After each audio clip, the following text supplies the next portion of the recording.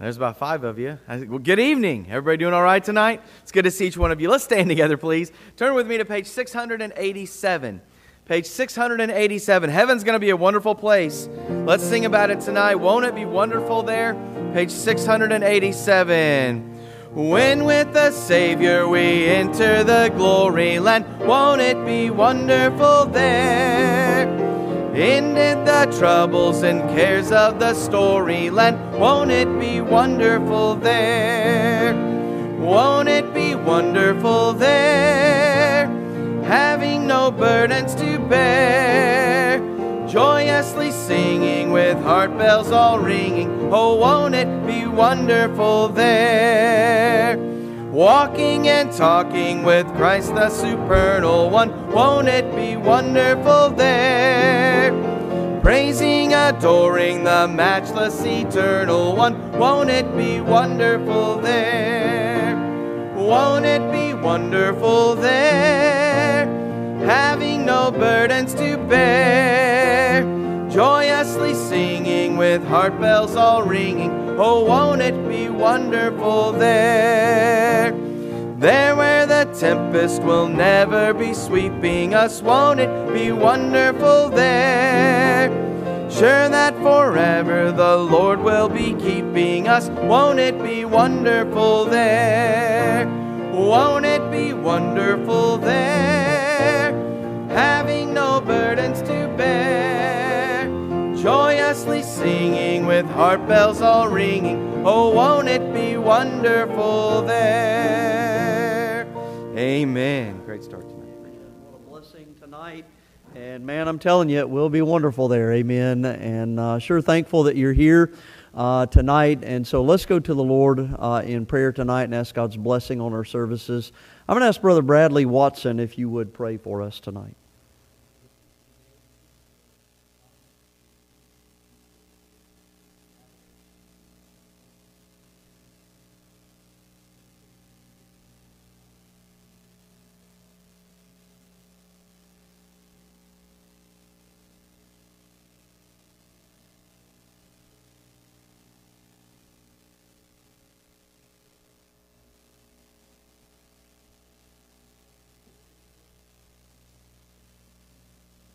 And why don't you be seated tonight, and do want to mention just a few things with our announcements and things. Last night, of course, we had our games Monday night, and the girls finally got over the hump and won a volleyball match, amen, and so that was a real blessing, but do pray for the boys, amen. But of course, we did give out our February bulletins Sunday, and so if you didn't get one of those, you can certainly grab one of those. Do want to mention a few quick things though tonight.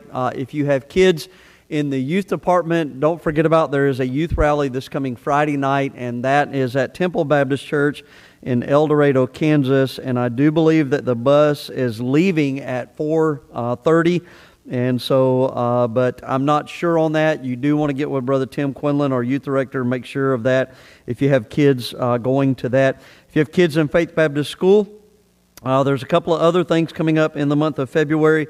February the 13th, which is on a Tuesday, since Valentine's Day falls on a Wednesday, and it's only half days on Wednesdays. They're going to be doing their Valentine's Day party Tuesday, February the 13th, and that is from 1 to 3 o'clock in the afternoon.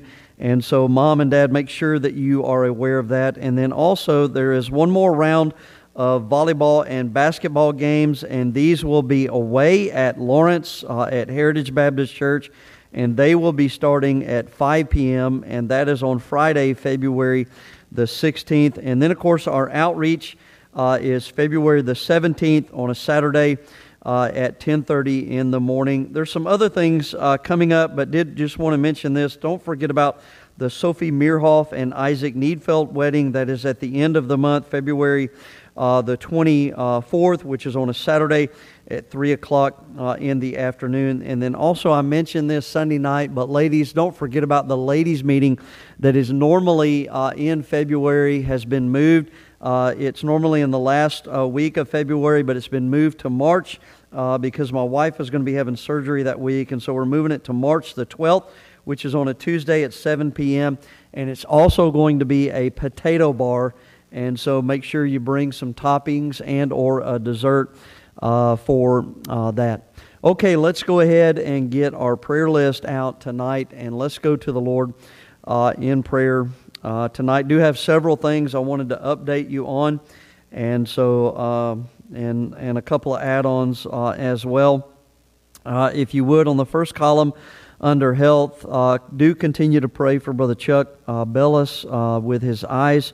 But then also he fell yesterday, I believe it was, and is still in some pretty good pain with that. And so pray for him. I know he would appreciate that. Also down at towards the bottom there is Roger Williams, who we had been praying for with kidney cancer, and he actually ended up passing away. And so if you would pray for that family.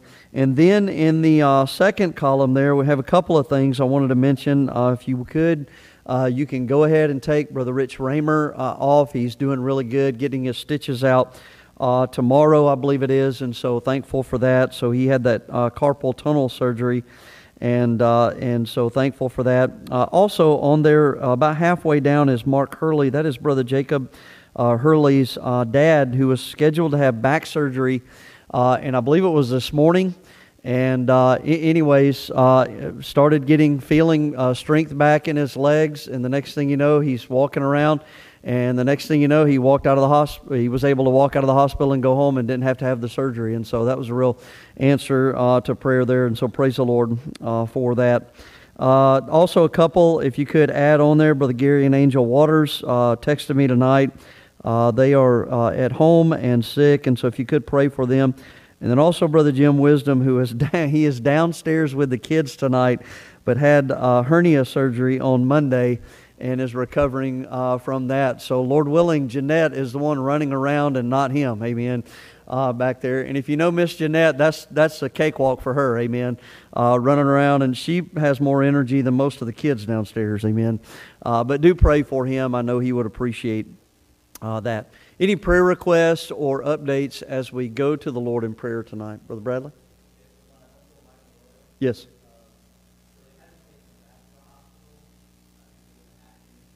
Yes. Okay.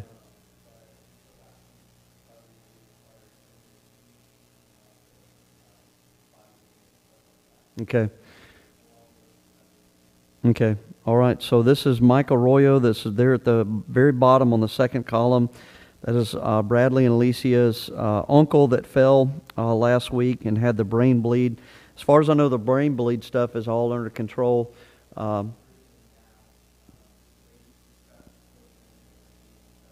Okay. Okay. So, but anyways, he's improving, but still needs a lot of prayer. So if you would pray for him. So, okay, Brother Steve Parker.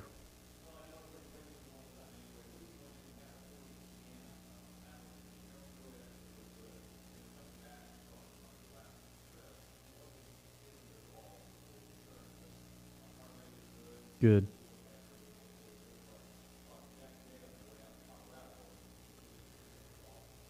Mercy. Okay. Good. All right. So that's Miss Lizzie Parker, and do pray for little Madeline Joy. It's Madeline Joy, right? And so do pray for the baby there, and certainly her. I know they would appreciate that. Okay. Anybody else tonight? All right, Miss Kristen. Praise the Lord. Good. Good. Okay, so that's Jesse Esparza. It had the stroke, and so that's good news there. So that's a real blessing. All right, Miss Melanie. Okay.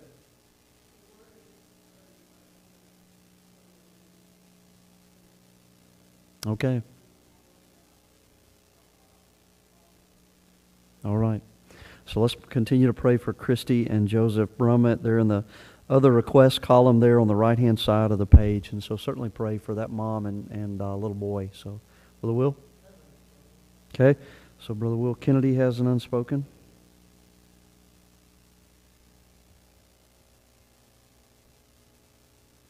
Okay? Anybody else tonight? All right, Miss Georgie?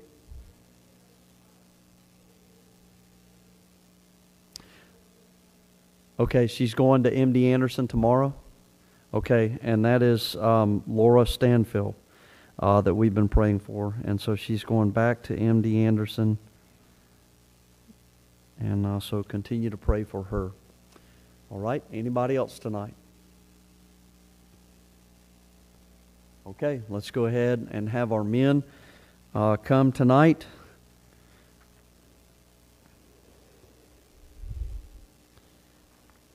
And do be much in prayer for these things. Some things to praise the Lord about, but some things to pray to the Lord about. Amen. So, Brother John Ellis, would you pray for us tonight, brother?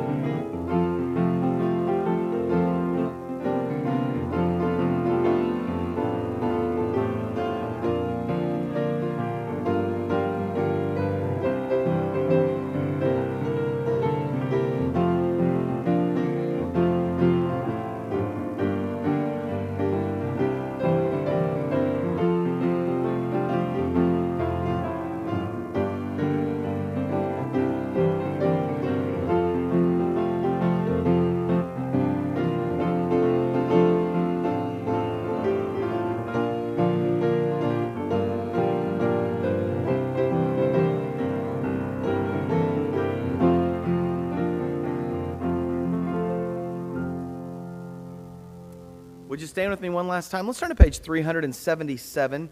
Page number 377. Set my soul afire. Lord, we'll sing all three verses tonight.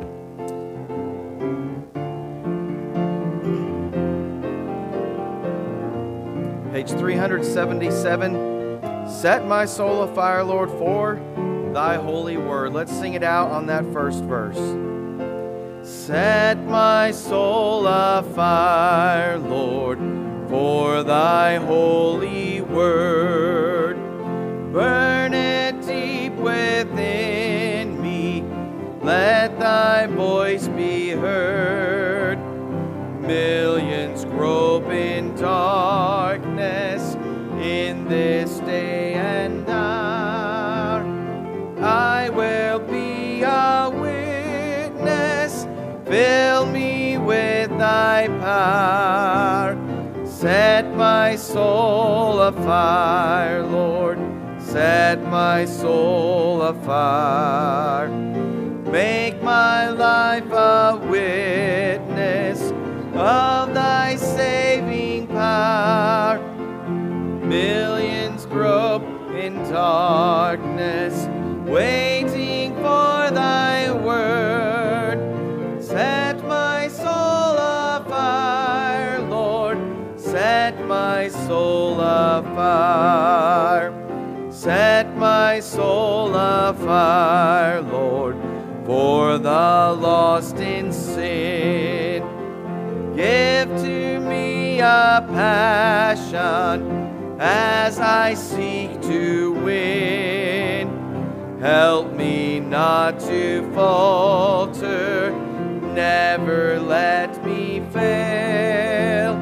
Fill me with thy Spirit, let thy will prevail. Set my soul afire, Lord, set my soul afire. Make my life a witness of thy saving power. Millions grope in darkness, waiting for thy word. Set my soul afire, Lord, set my soul afire. Set my soul afire, Lord, in my daily life.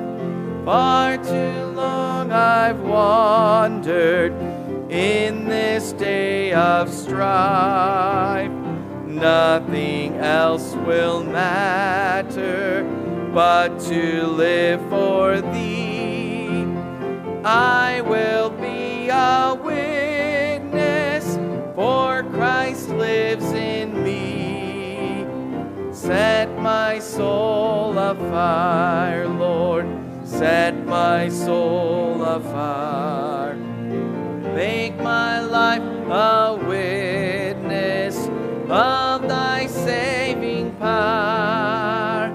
Millions grope in darkness, waiting for thy word.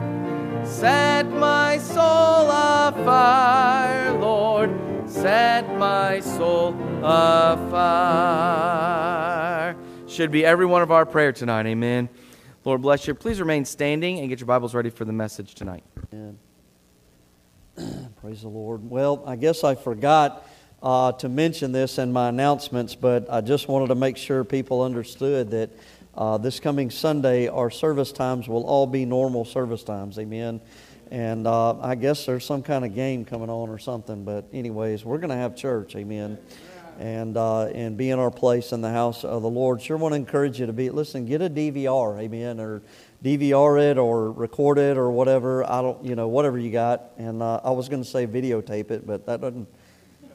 So anyways, 1 Timothy tonight and chapter number 5. 1 Timothy tonight and chapter number 5. Now, if you remember, so we've been going through the pastoral epistles. We've started here with 1 Timothy chapter number 5. And one of the things that we've kind of mentioned quite a bit here, especially as of late, is the idea of church polity, which no doubt comes to light as you and I get into chapter number 5. Church polity is just basically those principles that help a church govern itself. And so Paul has been giving instruction for Timothy on how to deal with the widows, and then even we saw this last week, we saw the instruction on dealing with the pastors there and how to take care of them. And I realized it was kind of just a instructive, informative message, but at the same time there were a lot of people that was like, that it helps us to understand things, doesn't it? And it's a real blessing. But now look at verse number 21, because what I would say to you is this, is that where Paul has dealt with the widows and Paul has dealt with the pastors, well, tonight Paul's going to deal with Timothy. All right? And so look at verse number 21. I charge thee before God and the Lord Jesus Christ and the elect angels that thou observe these things without preferring one another, doing nothing by partiality. Lay hands suddenly on no man, neither be partaker of other men's sins. Keep thyself pure. Drink no longer water, but use a little wine for thy stomach's sake and thine often infirmities. Some men's sins are open beforehand, going before to judgment, and some men they follow after. Likewise also the good works of some are manifest beforehand, and they that are otherwise cannot be hid. Okay? So here's what we're going to look at, all right, tonight. All right? I said this a minute ago to Brother Eric. We're going to learn a new word tonight, okay? Where we've been talking about church polity, guess what we're going to talk about tonight? Ethics. All right? Ethics, all right? Because here's the thing, here's the deal, all right? It matters both that you do these things, but it also matters how you do it. How you do it. And I know there's this saying here, but I'm telling you, I believe it to be a true statement. Everything rises and falls on leadership.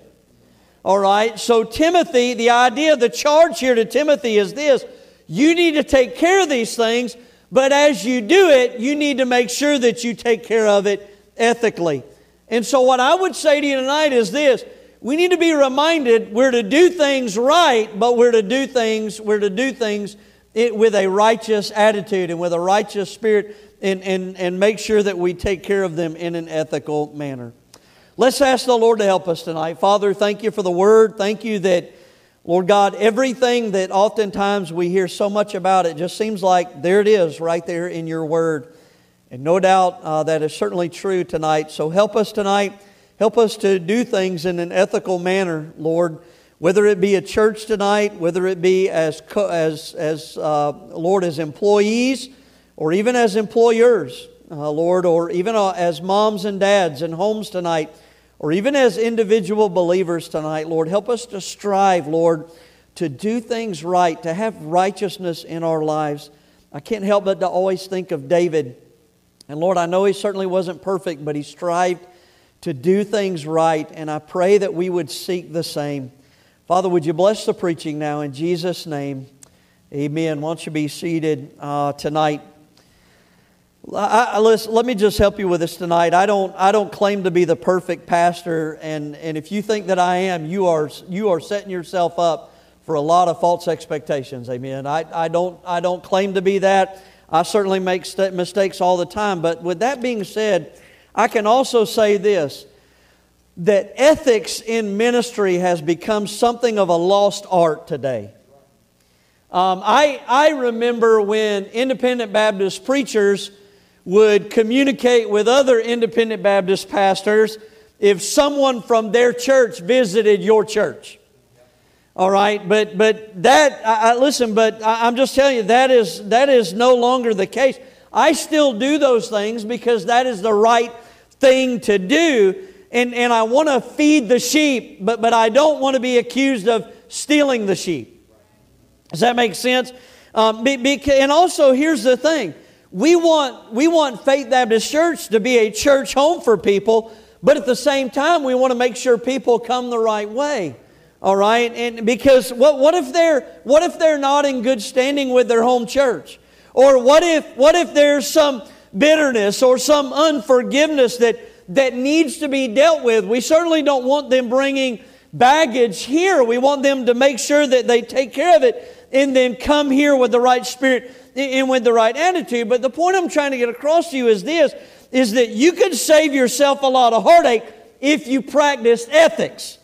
But on the other side of that, when you don't practice ethics, what I'm telling you is this, you are setting yourself up for heartache and maybe even problems, greater problems down the road. But listen, that is just one example where ethics comes into play in ministry. The reality is this, it goes much further than that and deeper than that. And I can say to you tonight this, I have seen it where it gets way out of control when the man of God does not exercise ethics in ministry, and it leads to a lot of bad things. I personally know of a man that was pastoring at one time and who did not handle things in an ethical manner. I mean, listen, there were things, you heard stories of testimonies of things where there was, insecurity and running good people off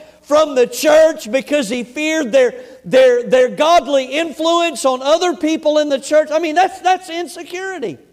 And then on top of that, getting into business with believers within the church and not doing things in a right manner. And so, lawsuits took place, which also is against the Word of God. And then getting up on the stand and winning the case, but he won the case because he told a bunch of half-truths while on the stand. And so then the men of the church had to call him out and forced him into resignation. And as he left the church, he organized a pulpit committee with a bunch of carnal and ungodly men. And then after that, then the church found a pastor, and this same pastor would go back to the area there where he was at, and he would have supper with he would invite all the former church members along and come out to eat with him. Listen, that's unethical to do. You understand what I'm saying? And then on top of that, there was bad dealings with local businesses and things like that. What I'm trying to get across to you is this. Now, that's things that I have experienced in the ministry and seen firsthand accounts. And what I'm saying to you is this, that there's a pattern there when there's this consistent poor decision making and bad things. Listen, that's called poor ethics. All right, and that's what I'm trying to get across to you tonight. And here's the thing, this is incredibly important when it comes to having ethics and carrying out church polity or helping a church to govern itself in a right manner. I want you to listen to this tonight. The end result of poor ethics hurts a church's testimony in the community. But the root cause of all of that is oftentimes found with poor leadership and a lack of ethics. And what Paul is saying to Timothy in our text is this, is that he doesn't want to see something similar happen to the church at Ephesus. So it's because, Timothy, it's not only a matter of what you do, but it matters how you do it. I want you to look at verse number 21 of our text tonight. He says this, he says, I charge thee before God and the Lord Jesus Christ and the elect angels that thou observe these things without preferring one before another, doing things by partiality. As Paul turns to Timothy here, beginning in verse number 21, he doesn't say, hey man, hey listen, when you get around, when you have a chance here, you need to take care of these things. That's not what he's saying right here. The idea of a charge is a command, and it's a command with emphasis. In other words, what he's saying here is this, Timothy, when it comes to dealing with widows and when it comes to dealing with pastors, listen, this doesn't need to remain on the back burner. This needs to be a priority that you deal with. And so it begins here with this charge to Timothy, but then something else that's here, he says, I charge thee, and now watch this, he says, before God and the Lord Jesus Christ and the elect angels. So you understand right here that what he's saying here is this, and I want you to think about this. If you're a student of 1 and 2 Timothy, then you know the similarity right here of this charge and really the last charge that Paul gives Timothy. In 2 Timothy chapter 4 and verses 1 and 2. Does this sound familiar? And you can turn your Bible over there and look at this. But in 2 Timothy chapter 2, he says this, I charge thee therefore before God and the Lord Jesus Christ, who shall judge the quick and the dead at His appearing in His kingdom. And then he says this, preach the word, be instant in season, out of season, reprove, rebuke, exhort with all long-suffering and doctrine. So you see the similarities there. So the question then becomes, why the similar language here? Because Paul's charging Timothy, so it's a command with emphasis, and then he begins to relate to Timothy this audience before God and the Lord Jesus Christ and the elect angels. Well, here's what I believe. This is why this is similar to the last commandment that Paul gives Timothy, or the last charge in 2 Timothy. I believe it's to show urgency But I also believe it not only matters what a man or a church preaches, but how they handle their business. And not only that, but we must understand that there's also a heavenly audience that's not only listening to what we have to say, but they're also observing how we do the things that we're supposed to be doing. And so you understand that that's the audience, therefore. And so therefore, what I would say to you tonight is this. Please listen to this. We need to handle things in an ethical manner. Because not only does it line up with our message, but it also helps our testimony before the community that we are in. But you also got to think about this. Friend, our audience is not you and me, it's God. And we're going to give an account before Him of not only what we do, but how we do the things that we are commanded to do. So, but here's the idea. Now catch this. There's a pattern here. Poor leadership that makes bad decisions in the realm of ethics, it's not only going to give an account one day to God, who witnesses all these things, but also ruins the testimony publicly. Poor ethics leads to a poor testimony. And when you think about this, listen, this doesn't just apply to a church setting tonight. The reality is this: there's a whole host of things that we can make application to tonight. A Christian-owned business needs to consider this right here. You attach the name of Christ with your business, you need to pay attention to this. Because it used to be that when you said, we're Christian-owned and operated, it used to mean that meant something. It meant you handled things in a righteous manner. You did things ethically, but the reality is that's no longer the case. And here's why. Because people don't handle their business ethically, even when they claim it to be Christian-owned. Here's another thing. A family needs to consider this. Because when you don't operate ethically as a family, I'm just telling you tonight, you're going to hurt your testimony. Even as individuals tonight, individual believers, we too can fall under this same pattern. So listen, this isn't just about a church tonight, though that is certainly the main context and application. So here's the question to you and me. So if Paul is now turning to Timothy, he's laid out church polity, and now he's saying to Timothy, I want you to carry this out ethically to ensure not only your testimony, but the testimony of the church. Then the question then becomes, what does he tell Timothy? Well, how does he tell Timothy to take care of these things? So let me give you these things here. Look at verse number 21 again. So you see the charge there before God and the Lord Jesus Christ and the elect angels, that thou observe these things. And here's what he says: without preferring one before another, doing nothing by, notice that word right there, partiality. So number one, here's what he tells Timothy. Timothy, these are the things you need to take care of as the leader of this church here, in helping them out and getting some things, getting it governing itself in the right direction. But as you do these things, listen to this, Timothy, do these things without partiality. And partiality is explained right there in the verse. It's treating one person differently than another person because you like them more than the other person. It's favoritism. It's the idea of saying this: Timothy, as God is no respecter of persons, you don't need to be a respecter of persons. Listen. And I know we would say, every one of us tonight would say, you know, we don't do things like that. But the reality is, I'll give you a perfect example in one word that shows that we do have a tendency to do that sometimes. You know, want to know what the one word is? Grandkids. Grandkids.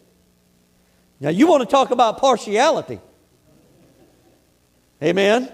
My kids get away with stuff with my parents that I would have never gotten away with. You understand what somebody say amen tonight. You know what you understand? Because grandparents do things with partiality. I can remember as a teenager, all right, and I was always starving to death. Now I'm in my late 40s and I'm still always hungry. I just don't have the metabolism I wish I had when I was a teenager. All right, but I'm just telling you, I'd be starving to death. And I would go into the kitchen, and my mom or my stepdad, what are you doing in the kitchen? Get out of the kitchen, man. You're going to eat us out of house and home. Now, when my kids go to Nana's house, guess what? Go into the kitchen, get you something to eat. I will even go in there and tell my kids, stop eating all of Nana's food. And guess what? I get in trouble again.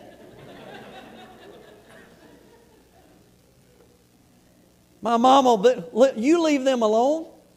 They can eat whatever they want to eat. And I'm thinking, that's not how it worked when I was coming up. Now that's funny. And like the old saying, grandkids that's your reward for not killing your own. And I get all of that, but here's the point. Listen, it's one thing to have partiality with grandkids, but it's another thing when you have partiality in the leadership of a church or your home or your business or whatever the case may be. Listen, and I underline this in my notes. And if you take notes, you need to write this down. We must learn to be governed by principles, not by people. And listen, no matter how much we might love them or care about them, biblical principles are what needs to guide us. All right? And think about and you got to think about the position that Timothy is in here and the instruction that he's been given with dealing with the widows and in dealing with the pastors. Listen, I can just tell you this from firsthand experience. It doesn't take long that when you go into where God's called you and where God puts you, it does not take long for you to fall in love with the people of God.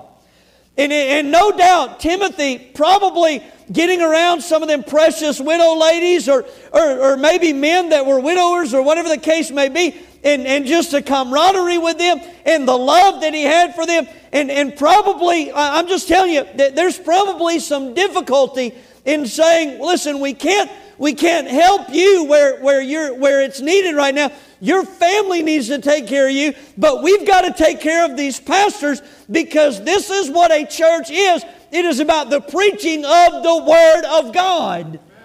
And so you understand that, I'm just telling you, that's where Timothy is at. But you got to understand this. He's got to be guided by principles because every time there is favoritism in the Bible, listen to this, nothing good ever comes of it. And there's favoritism all throughout the Bible. You don't believe me? Go back to the book of Genesis. Man, you want to talk about a mess? I mean, what about Isaac and Rebekah that had two sons, Jacob and Esau? And Isaac's favorite son was Esau, and here's why. Because he was a hunter and brought him deer meat. I mean, that's a pretty good reason. But you understand.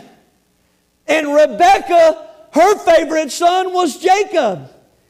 And Isaac, and here's the thing, because they were guided by that favoritism rather than biblical principles from what God had wanted, Isaac almost blessed Esau instead of Jacob, which was against what God had said. He knew what God said.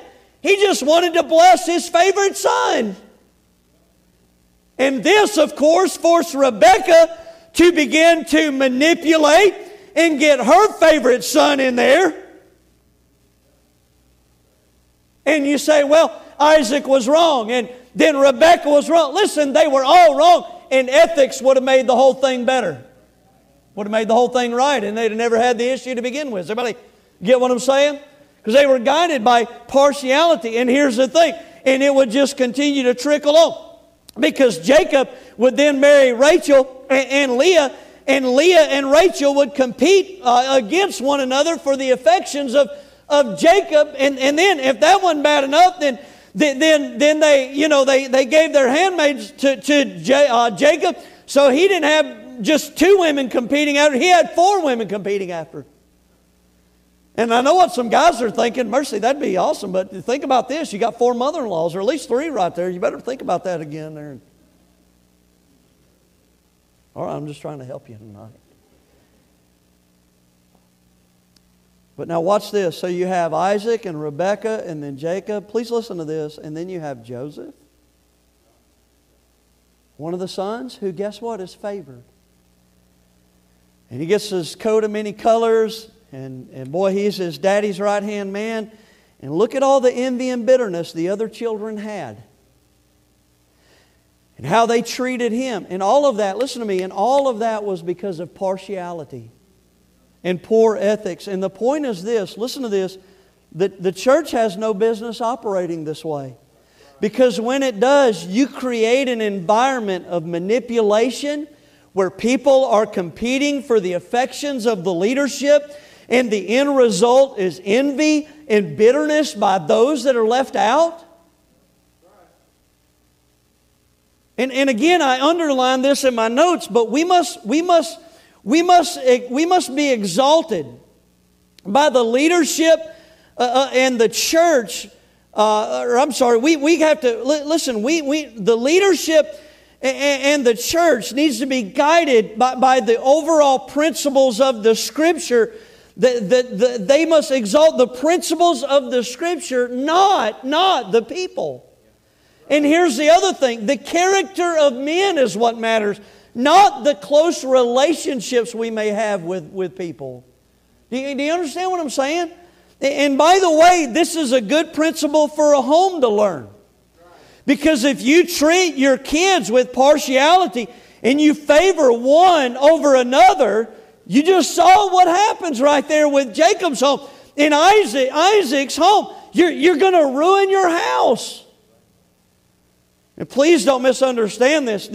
This does not mean that you know, and I thought about some of these circumstances. Okay, so we're not to do things by partiality. So that means that if I give a kid one thing when they turn a certain age, then that means I have to give all my kids that same gift. Or you know, our oldest child is 16, and so when they turn 16, I can give them a cell phone.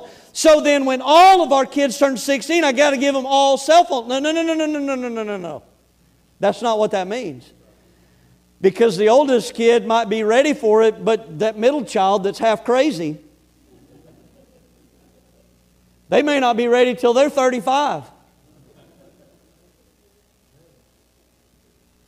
So that's not what that's talking about. Don't listen, because, and by the way, don't let them accuse you of partiality when you do that, because you're not being partial. You are being guided by principles. They are the one with the character issue, not you.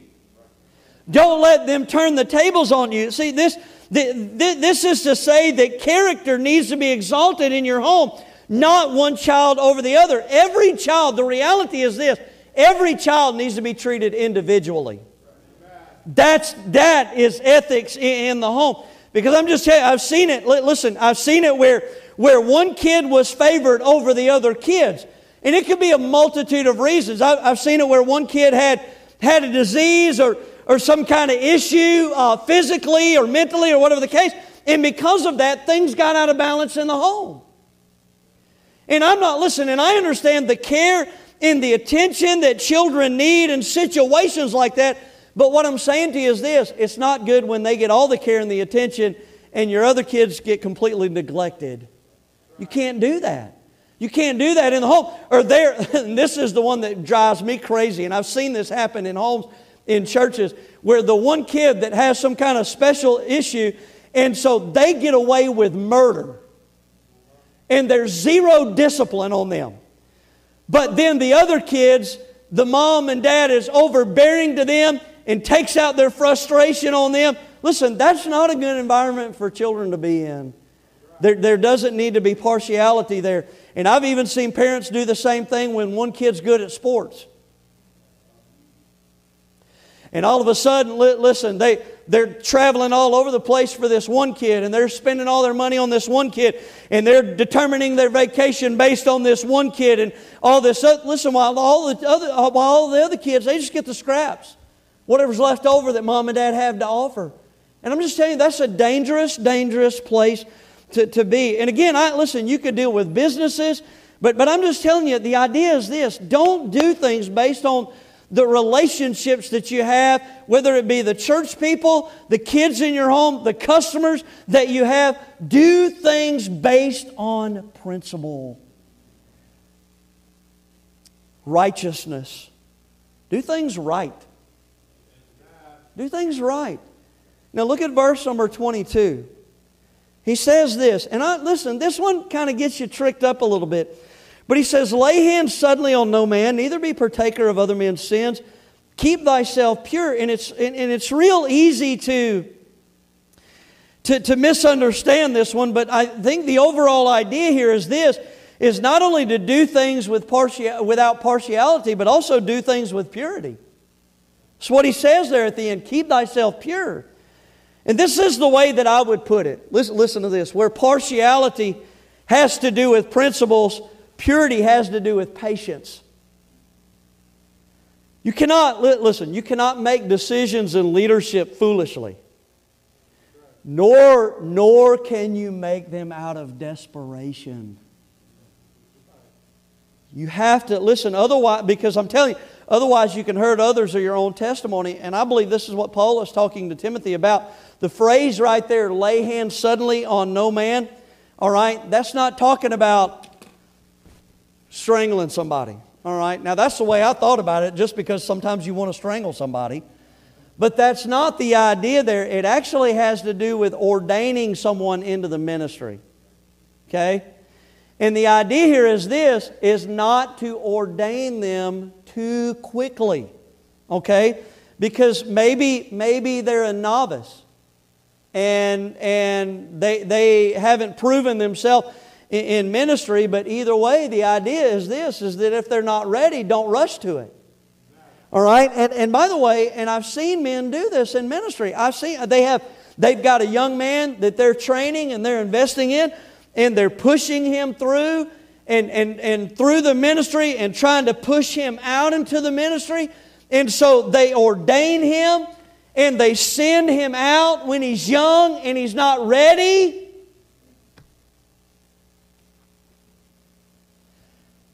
And this is what happens. Y'all with me tonight? I'm just telling you, man. You need to listen to this, because I realize I certainly thought about Jack and Lizzie and how young they are, but I have often said this about Jack. He is mature for his age. And that's because he's the oldest child. The middle child, you got to watch those, and the baby, they got, or if you're the only child. I'm 48 and I'm still not mature. Amen. Hey, watch it. You woke up to say amen. Congratulations. But you understand. That's and I've just seen guys bring guys in and they rush them in and they push them out. And then here's what happens. I've seen this. I've seen young guys. I watched a young couple one time on deputation going to the mission field. And they were young and they were immature, had a pretty solid doctrine and those kind of things, which is why we had them.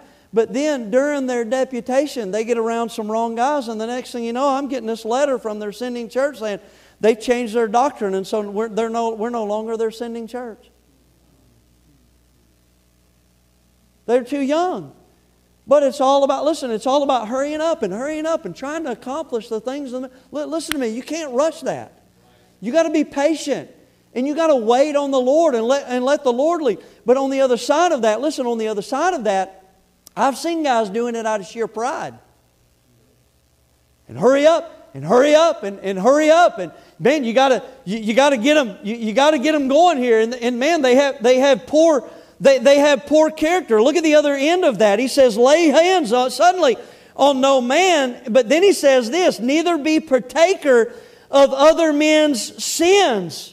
And so this is the idea of a guy being of poor character and not doctrinally sound, but because you're interested in making a name for yourself, you want to send them out. Let's ordain them and send them out. And I've seen guys do that. Listen, I've seen young men in ministry, and they're so wrapped up in trying to get a name for themselves among the brethren that they will ordain and send out almost anybody. Yep, we're planting a church, or yep, we're sending out a missionary, when the guy's probably not even qualified. I've gotten doctrinal questionnaires from guys like this and read their doctrine and think, you need to go back to Bible college or Bible Institute and learn something. You're not even sound. And folks, what I'm trying to get across to you is this, is that no matter how difficult things might get, or how short-handed we feel at times, Brother Eric, or even how we are praying as a church and we want to plant a church or we want to send out a missionary. Listen, let us not do things out of pride or out of desperation. Well, what would you suggest, preacher? Well, here's what I'd suggest. Let's keep ourselves pure. And be patient. And wait on God to move. And wait on God to lead. You know, one thing I've learned as a pastor is that this ain't my church, this is His church. And He knows how to work in the lives of His people and lead in those kind of things. And the truth of the matter is, what we need to be is a people that just walk with God and wait on God. And then when He says to go, we follow and He leads. I'm just telling you, works out a whole lot better when you do it that way. Works out a whole lot better when you do it that way. But also think about this. This isn't just applicable to a church. I have seen individuals make spiritual decisions in their life based upon these same two faulty motivators, pride or desperation. I've seen guys in ministry, and their pastor is looking at them going, you are not ready to go out in ministry. And they'll be, well, there's this church down the road and they need a good pastor. And the pastor is, they do, but you are not, you don't need to go. And they ignore the wisdom and the counsel and the advice of their pastor that's praying for them and loves them. And they get they run and they go take a church. And the next thing you know, that church chews them up and spits them out. And here's why, because they weren't ready. But it was all about pride and just desperation and got to go out there and do it. And you go out there and do it. And here's what happened. Instead of them being catapulted into ministry, it actually ends up being a setback for their whole family. Because of what they endure in ministry. I've seen people do the same thing about a job. They're desperate. Got to get a job, got to get a job, got to get a job. And the first job that comes along, or man, I got to make more money, got to make more money, got to make more money. And the next thing that comes along that offers more money, but yet it requires them to work on Sunday. But they're so desperate for that stuff. And they get out of church and they get away from God and not listen. And had they waited on the Lord, listen to this, they'd have got something far greater down the road. And not only that, but they wouldn't have been hurt so bad and gotten so far away from God in the process of all this stuff. Listen to me, don't be in such a hurry. And don't be so prideful to make a name for yourself or so desperate. Listen, wait. I like the song, wait, I say on the Lord, wait. And we need to learn to do that as God's people. But let me give you the last thing here. This is pretty interesting here. And I got to be honest with you, I chewed on this most of the afternoon. Look at verse 23. This is so weird, isn't it? That he's like, listen, he's like, don't do things by partiality. Don't, have purity. Don't do things out of desperation and pride. But then he says in verse 23, oh yeah, by the way, drink no longer water, but use a little wine for thy stomach's sake, and thine often infirmities. Oh yeah, some men's sins are open beforehand, going before to judgment, and some men they follow after. Likewise also good works of some are manifest beforehand, and they that are otherwise cannot be hid. This is so strange. The instruction here, isn't it? Doesn't it? I mean, it's kind of like, throwing stuff out there. But let me give you the third point. The third point is this: do things with poise. Do things with poise. What is poise? Poise is the idea of this: confidence. But here's the thing. We're not to be confident in ourselves. It's confident in Him. And the idea of these last verses is this: they are meant to encourage Timothy personally. Because leadership, especially in ministry, is not always easy. It does affect your health. And it does weigh on your mind as you wonder whether or not you made the right decision. And or how something, that's happened is going to affect other people. I mean, the scenarios and things that you struggle with. And then on top of that, you have all of these opinions and criticisms out there, because what I've learned is that everybody else seems to think they can do it better.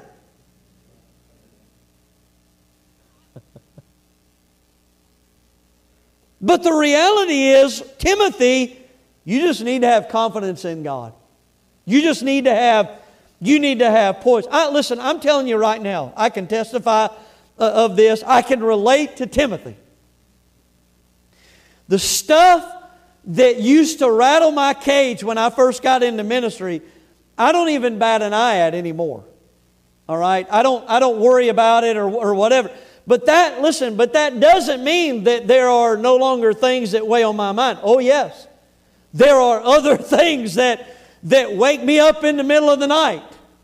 And then you start thinking about it and you can't go back to sleep. And you pray until hopefully you fall back asleep. And sometimes maybe that don't work. Usually that doesn't work and your alarm goes off. And then that's when you get sleepy and tired and you want to go back to sleep. And then you're just grouchy the rest of the day. Or grouchier than you normally are. But what I found is that through prayer and the Word of God and some grape juice, you get by.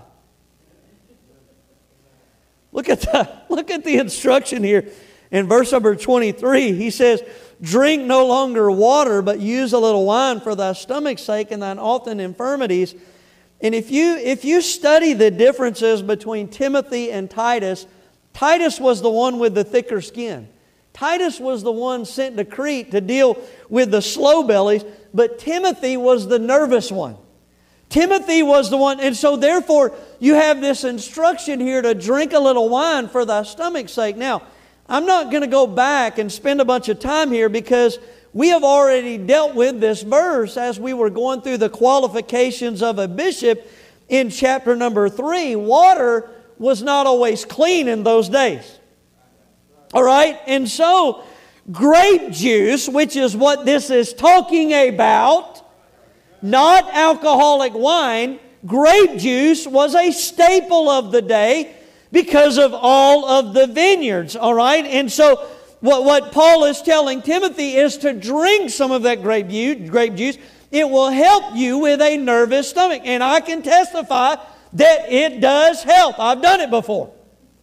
All right? Come in on Sunday morning and you're all amped up to preach all day and you got a nervous stomach and you're about to stand before everybody and you're down there in the refrigerator looking for something to put on your stomach, and there's the Welch's grape juice from the Lord's Supper about 8 months ago. You can't really read the expiration date, but you're willing to chance it.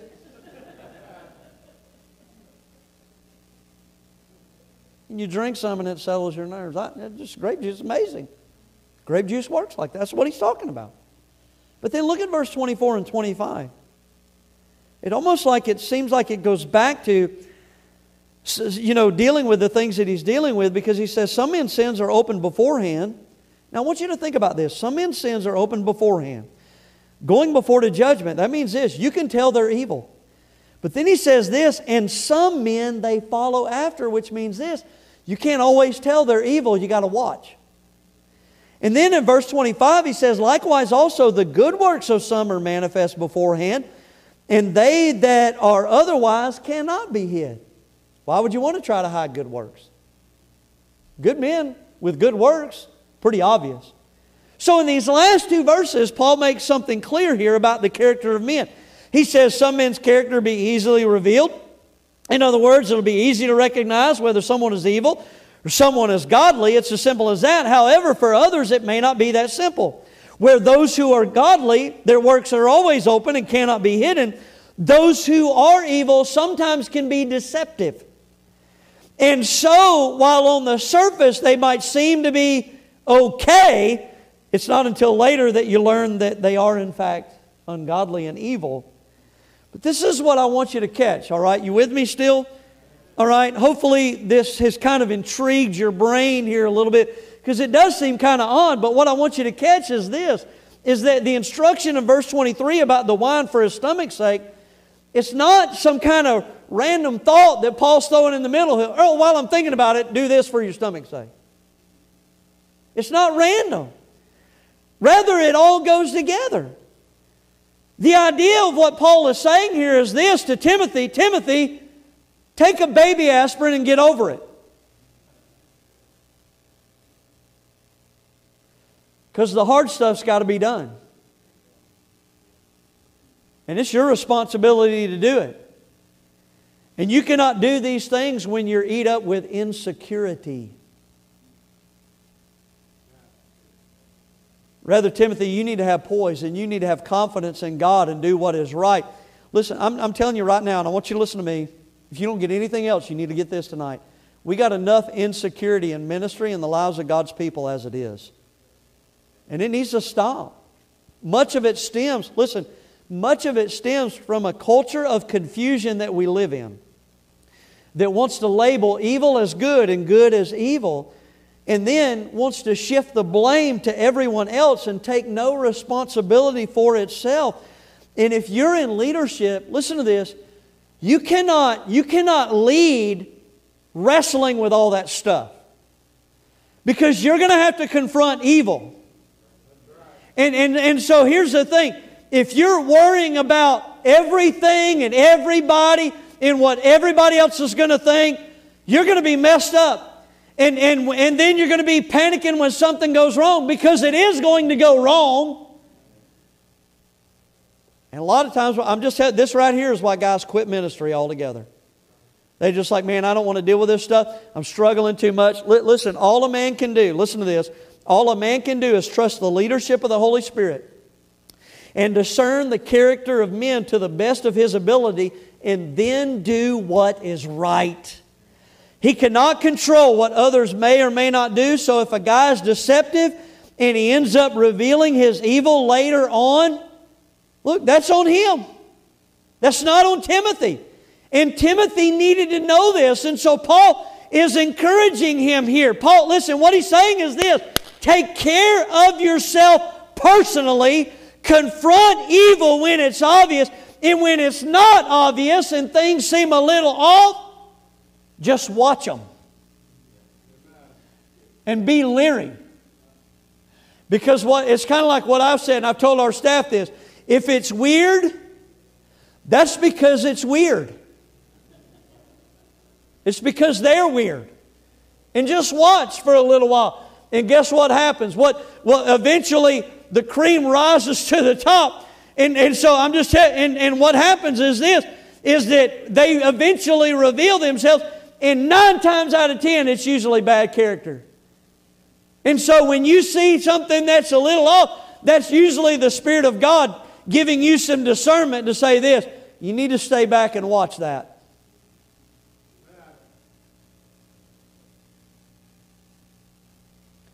Some of you are sitting in here going, is he thinking I'm weird? No, this is for you tonight too, to listen to this. And because here's the thing, when they finally reveal themselves as evil, then confront it. Confront it. That's what he's telling Timothy right here. Because here, now watch this, and when they try to shift the blame on you, like the culture does, like narcissists do, don't feel guilty. Timothy, don't be insecure. Don't feel guilty over that. Timothy, don't lose sleep over that. Because that's not on you. That's on them. You're the one that's doing right. Is anybody? It's making sense? That's what he's dealing with here. And by the way, let me help you with this tonight, church. When the man of God is put in a position like this, the best thing for God's people to do is get behind the man of God. Instead of listening to those who are evil and they're trying to cover up their evil with lies, like slandering the man of God and his family or the church people. That's something to think about, because that's what's going on in our day and time. Isn't it amazing how the Bible is, preacher, this whole Bible, it's just not relevant. Oh, yes, it is very much relevant to our day and our time. So here's what ethics does. It deals with situations based on principles, not people. It makes decisions based on patience in the Lord, not pride. And it remains poised in the Lord even when evil is trying to cover itself up with deception. And the bottom line of it all is this, is that it not only matters what we do as God's people, it matters how we do it. It matters how we do it. So here's my question for you tonight, as I've had to ask myself as pastor of Faith Baptist Church. And yes, it goes to you tonight. As whatever ministry that God's placed you in, well, whatever, your family, the life that you're living as you know Christ as your Savior. Hopefully you know Christ as your Savior. If not, tonight's certainly the night to be saved. But you understand, this is dealing with you as well, not just me. And so we've got to ask ourselves this tonight. Am I operating ethically?